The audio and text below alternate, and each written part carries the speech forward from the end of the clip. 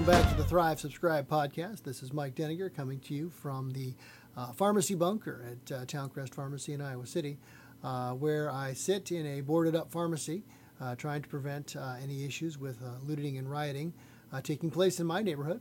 It's been a very interesting week. I actually went up on Sunday to pick up my daughter from Minneapolis to bring her home amid the festivities taking place up there, only to find that they had also seem to occur now in my own hometown. But that's just one of the interesting things that has happened this week. Probably more pharmacy related is the fact that I was on a phone call with several pharmacy owners from around the country talking about different ideas to create new revenue streams and ways to support pharmacy practice beyond simply dispensing medications. Basically, amongst the ideas that came up and were talked about was one of pharmacogenomics, which is essentially a cash structure business for the most part, but it creates a clinical opportunity for the pharmacy as well as a revenue stream on top of that. Today, Randy is going to speak with his longtime friend Brad Tice and discuss pharmacogenomics. And why don't we listen in to see if something like that might be appropriate for your clinical practice going forward. Welcome back to Thrive Subscribe, and I'd like to introduce a special guest that we have today. His name is Brad Tice. Brad and I go way back, and back in the days when he was actually a student and then a resident and then became a clinical pharmacist and worked in a variety of settings developing clinical services within community pharmacy. So it's been exciting for me to watch his career grow over the years, all the way to his current positions. Brad is founder of RX Genomics. He's also Senior Vice President of Pharmacy Practice at Aspen RX Health. And he's also the current APHA President, of which I also sit as a Board of Trustee with him. So welcome, Brad. Thank you, Randy. Glad to be here. Great.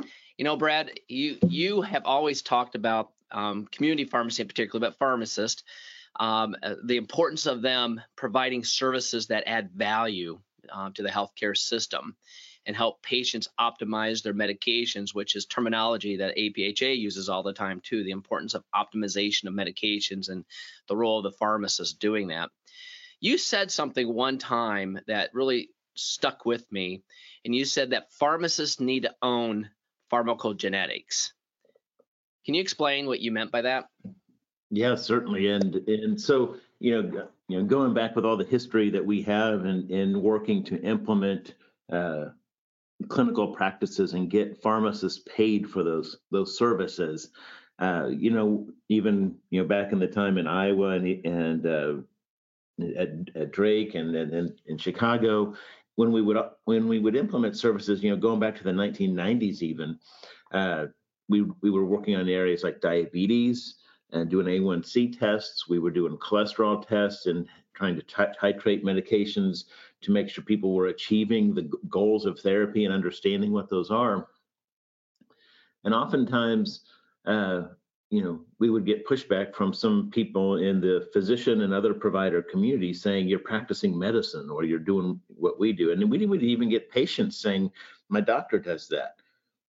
And what is unique about pharmacogenetics or pharmacogenomics, whichever term we want to use, is that this is specific to medication use. The diagnosis is already been made.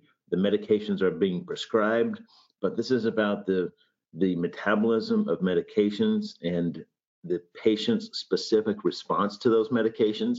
So this is purely the domain and the area for pharmacists and where pharmacists have the expertise.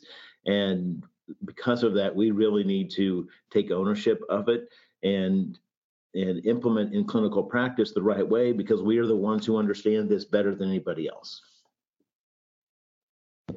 I appreciate that. Brad, one of the things you talked about, and as you know, with my own career, having that pushback, and that pushback is still there. It's not as strong as it used to be, and I think pharmacy has made significant strides to demonstrate their value to the healthcare system.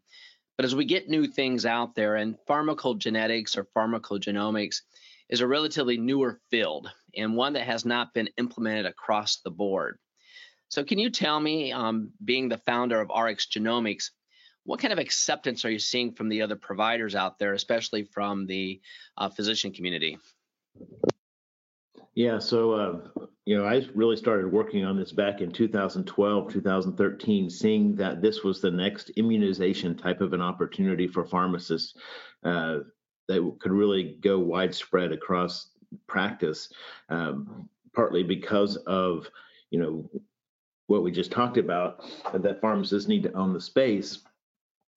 Also because, as you said, we're really working to help others understand our value.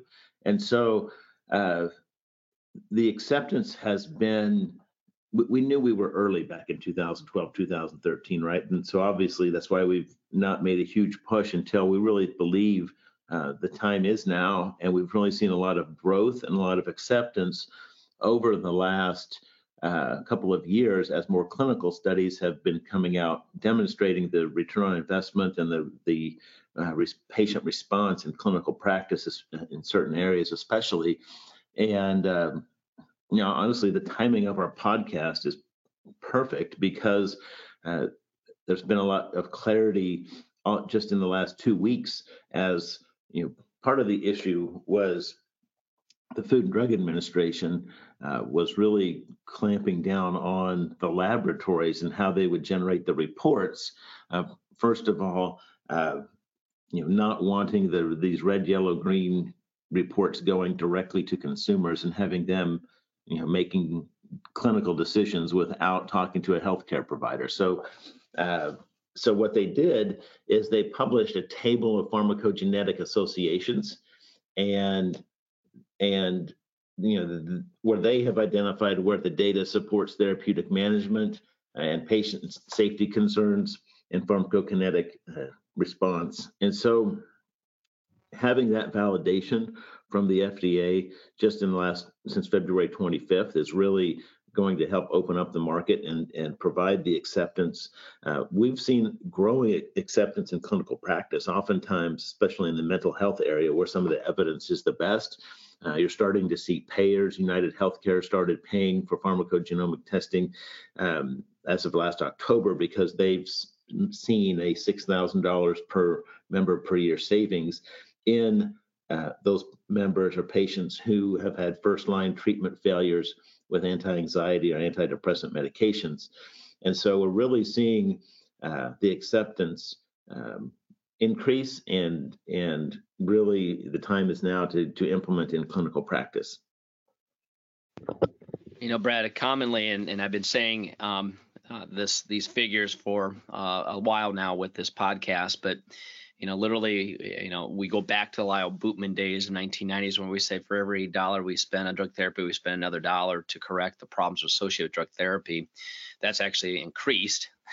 So we spend a lot of money, over $400 billion in drug therapy, and we're spending about $1.50 more per drug to correct the problems associated with it. How big of an issue is it as far as inappropriate therapy if you're not doing pharmacogenetics? Well, I think that's a great question, especially with this new list that's been generated by the Food and Drug Administration. I think quickly we're going to get to a point where this is just like checking for drug interactions. If you haven't checked for this, then you're going to have to worry about just the opposite, that you're at risk for not checking. And I can't say that we're completely at the point of preemptive testing where we say test for everyone and then have them know that going in. I think we'll get there over the next probably 5 to 10 years. But for now, I think if a medication is on one of it's on the list that the Food and Drug Administration put out, and they haven't been checked and they have an adverse event, you're really going to have to question, why wasn't someone tested in some cases at least. So what you're really saying and what you're promoting then is that all pharmacists need to really become good students and knowledgeable about pharmacogenetics and understand the application. So how can a pharmacist who interested in learning more about this, what are the resources and how can they become more knowledgeable and develop an expertise in this? Yeah, well, so as I mentioned, when we first, wanted to bring this to pharmacists. We wanted to follow the immunization model and how successful that had been. And the first step in that was creating a training program to train pharmacists on pharmacogenomics and the implementation of the clinical practice. And so we set out by creating a 16-hour fully online training program for pharmacists to get up to speed, just like we did with immunizations and vaccinations. And then other people have created additional programs, so there are different programs and opportunities out there to get trained. But I do agree that every pharmacist needs to be up to speed in this area. ACPE, the accreditation body for pharmacy education, put standards in for education of all pharmacy schools about, I think it was 3 years ago. I might be off on that a little bit, but it was a few years ago. And the NIH has a community where they they have recommendations on what needs to be taught, and our course has aligned to those. So, but there are other courses out there. And I forgot to mention one thing on what the FDA published around its list, is they didn't just create a list that's static. They established a collaborative community so that healthcare professionals and researchers involved can update the information. They say that list is not all inclusive, and they're going to work to build the body of work around this. And that was so important because one of the challenges was that a lot of these drugs have already been on the market. And so while many drugs have actually labeling on their drugs, on their package insert around recommendations of genetic testing or pharmacogenomic response, a lot of drugs hadn't been updated, and that was part of the problem. And now this is going to both provide clarity and provide a path forward as the new evidence evolves and matures.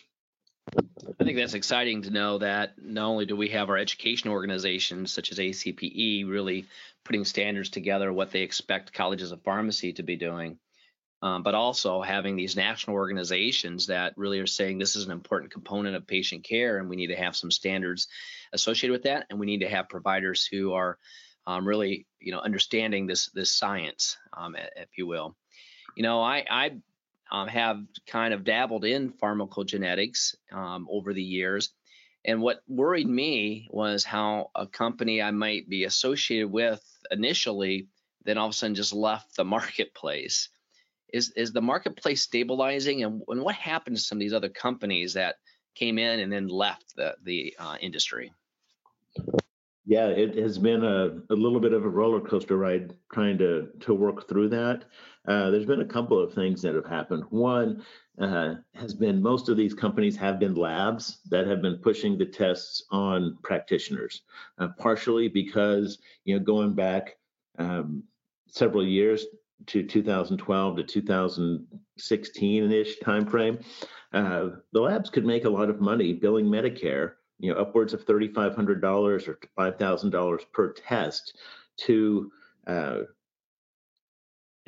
through Medicare for patients. And Medicare actually spent upwards of $150 million, I think it was in 2014, on pharmacogenomic testing through physicians, and the physicians would get these 20, 30, 40-page reports and not know what to do with them. They would just sit in the prescribers' offices. We found one office that had over 1,500 of these reports sitting in their office because they'd ordered the reports or the tests, but didn't know how to apply the information. And then at the same time, they didn't have a way to integrate it into their practice. And so, no physician has time to go look up a 50-page report and weed through the information when a patient comes back in.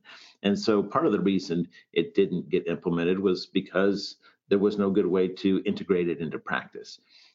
And so then what happened was Medicare said, well, we can't tell what value we're getting from this. And so they stopped paying on the tests. And that caused some of the labs to shut down because they couldn't afford to stay in business.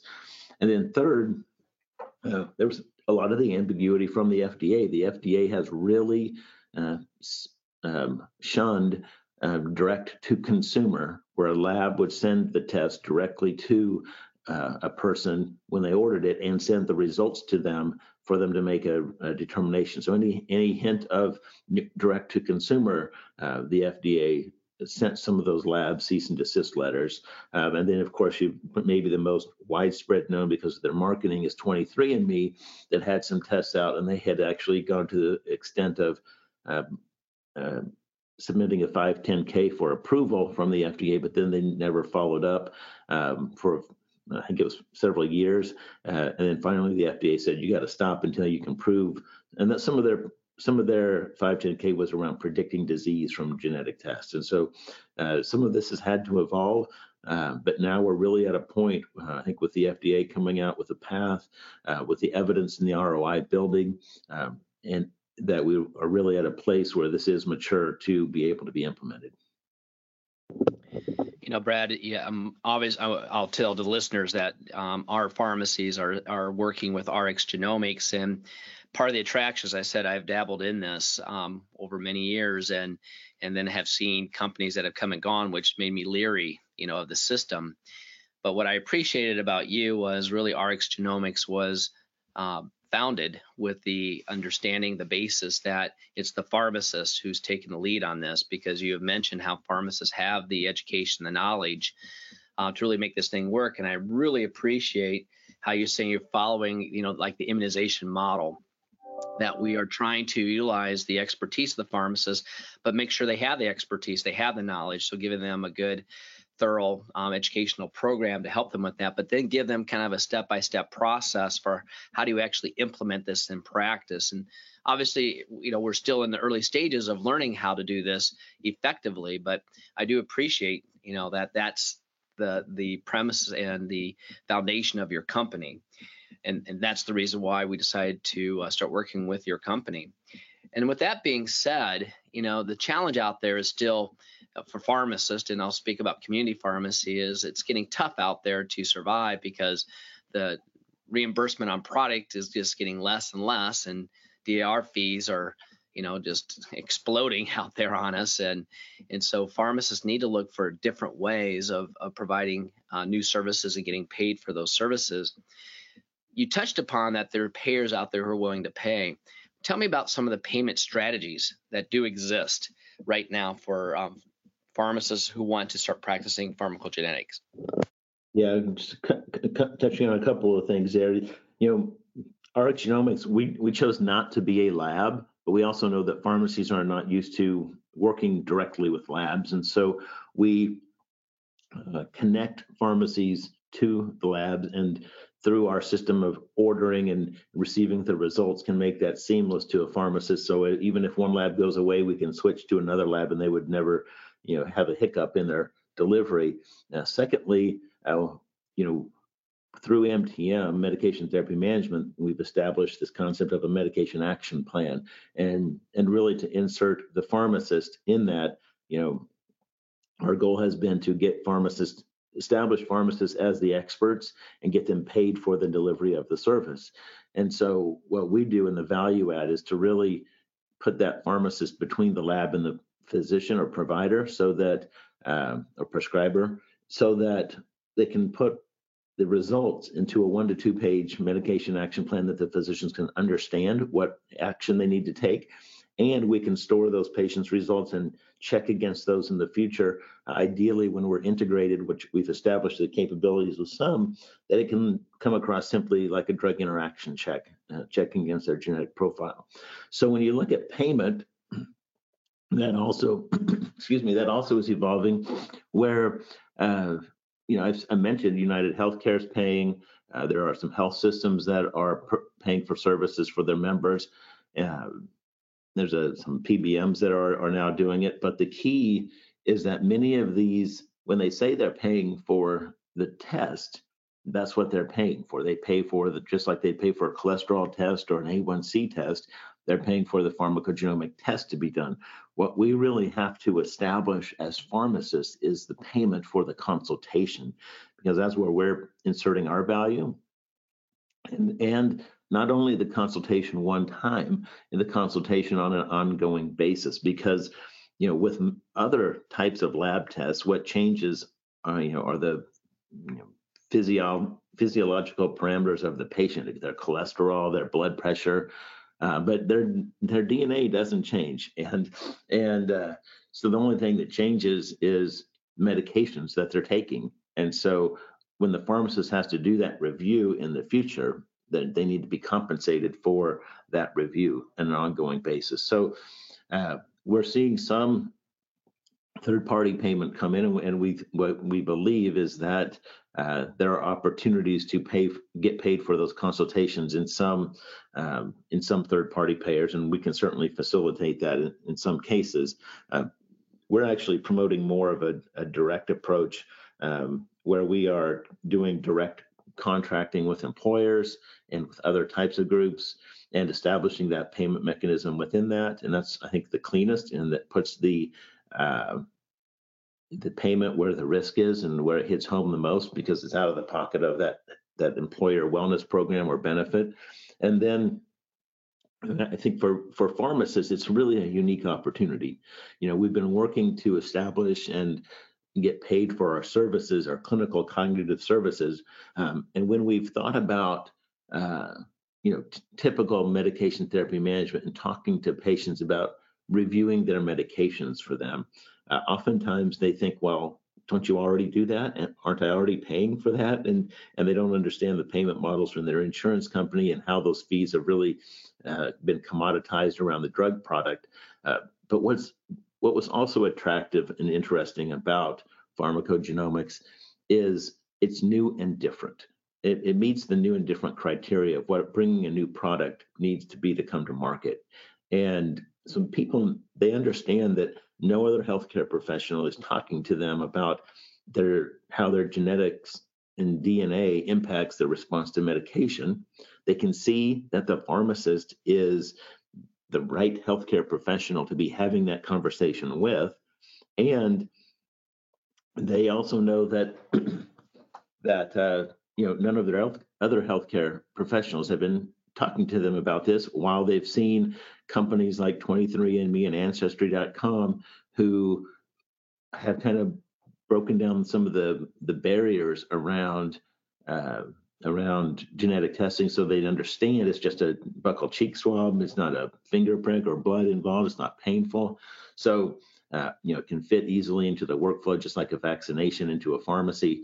And so we think it's an ideal opportunity for pharmacists to establish either a fee-for-service cash model or even a concierge model with patients to get paid, where they charge for the initial test and consultation and then ongoing consultations, or they establish a monthly fee as a part of a membership program that patients can understand, and they can understand why they need this, because people want to know this information. I mean, when they start to realize, oh, I could have a different response based upon my genetic profile, I'd want to know I'm on the right medications and that they're working well specifically for me.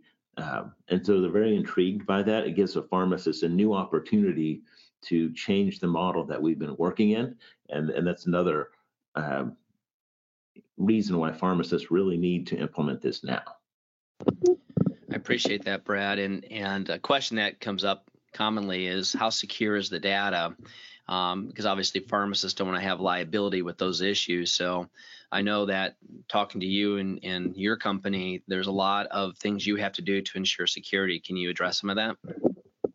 Oh, most definitely. I mean, yeah, we do store. We do not store the sample, so that gets discarded and appropriately. We only store the results. And an important question to have the answer to is around data security and what's being stored where. And it's important for patients to understand that this test is only on the medication pathways, and it's not going to have anything tested or stored around rare diseases or other diseases or any other, not their ancestry or anything like that. We're just focused on what we need it for clinical practice. So that's the first data security question to be able to answer. Secondly, we we have to have our data stored and protected at the highest levels possible. And we've been through the security audits and checks with some of the companies that we do business with to ensure that.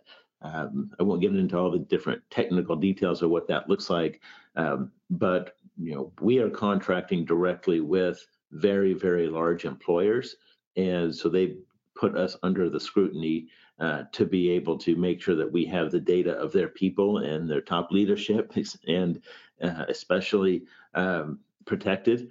And some of these companies are, some of the top names in the IT industry that you could think of. And so to have their data, obviously they're going to put us under the highest scrutiny as well. So we do take that very seriously and have the top level controls on the data as it's being stored. And I should say, not just stored, because as you get into IT, you understand it's not just being encrypted and protected when it's at rest, also when it's being transmitted at the same time. Thanks, Brad. Appreciate that, because I know that's a concern and a question that many pharmacists will have about that. So I think that puts our mind at ease that there are these companies that are ensuring that you have good security measures within your own practice and your own company. So, Brad, as we end this podcast today, I first want to tell you, this has been very interesting, and I think it's good information and information for pharmacists that they should really start looking at pharmacogenetics and pharmacogenomics and start thinking about how they can apply this within their own practice. Do you have any parting comments you'd like to make as far as where you see the future of pharmacy practice and the role of the pharmacist in medication optimization? Yeah, I'm glad you asked, because there is one other thought I wanted to get across, which is that you touched on it earlier, Randy, when you talked about pharmacists establishing our value to patients. Pharmacogenomics gives you that opportunity to establish your value. It is amazing to hear the patient's responses to these results and how it impacts their lives. I mean, you really do get into clinical life-saving situations that you have improved patients' lives from doing this test, and applying it to their lives. There was one person I was just talking to this weekend. They were literally to the point of their spouse. They were about to get divorced. They were having many marital problems and other issues going on. And I think there was actually some suicidal issues as well. And they did a genetic test, and they discovered that she was not responding to her medications, and they were able to get her on the right medications. And now they're married. They're expecting, or I think they're trying to have a child. They have a healthy marriage, and that's just one example. We hear, as we do some of these tests, we hear different stories of the value that people are seeing in this from and from not doing it. We did one test on doing a pilot with a potential client, and they came back and said, if we would have had this information 2 weeks ago, we could have kept this person out of the intensive care unit. And it's just responses like that and stories like that over and over about the clinical application and the clinical value, that when you start delivering this as a pharmacist, you demonstrate that to your patients and to the other healthcare professionals you're working with.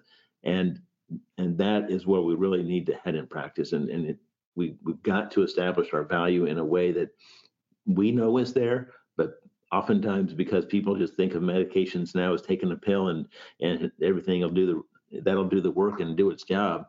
You talked about the high cost of inappropriate use of medications. We can really make an impact through this, and that's why pharmacists need to implement it. Well, I appreciate that, and I would say that those clinical examples are probably a good way for us to end on, because I think that really demonstrates the value at the patient level, and the quote that Bobo always used to say, if it's right for the patient, it's right for the profession. So obviously this is the right move for our profession because of the impact we can have on patients' lives. So Brad, thank you very much for your time today. This has been very informative and very helpful, and I appreciate all your efforts, and I appreciate the work that you do at the APHA level, and I know that you do a lot of travel because of the volunteer work that you do, and I just appreciate your dedication to the profession. So thank you very much. Well, likewise, thank you, Randy. Thank you for the opportunity. The Thrive Subscribe podcast is brought to you by Thrive Pharmacy Transformations. Visit us online at tptransformations.com, where you can join our free community to inspire you, challenge you, and transform your pharmacy practice.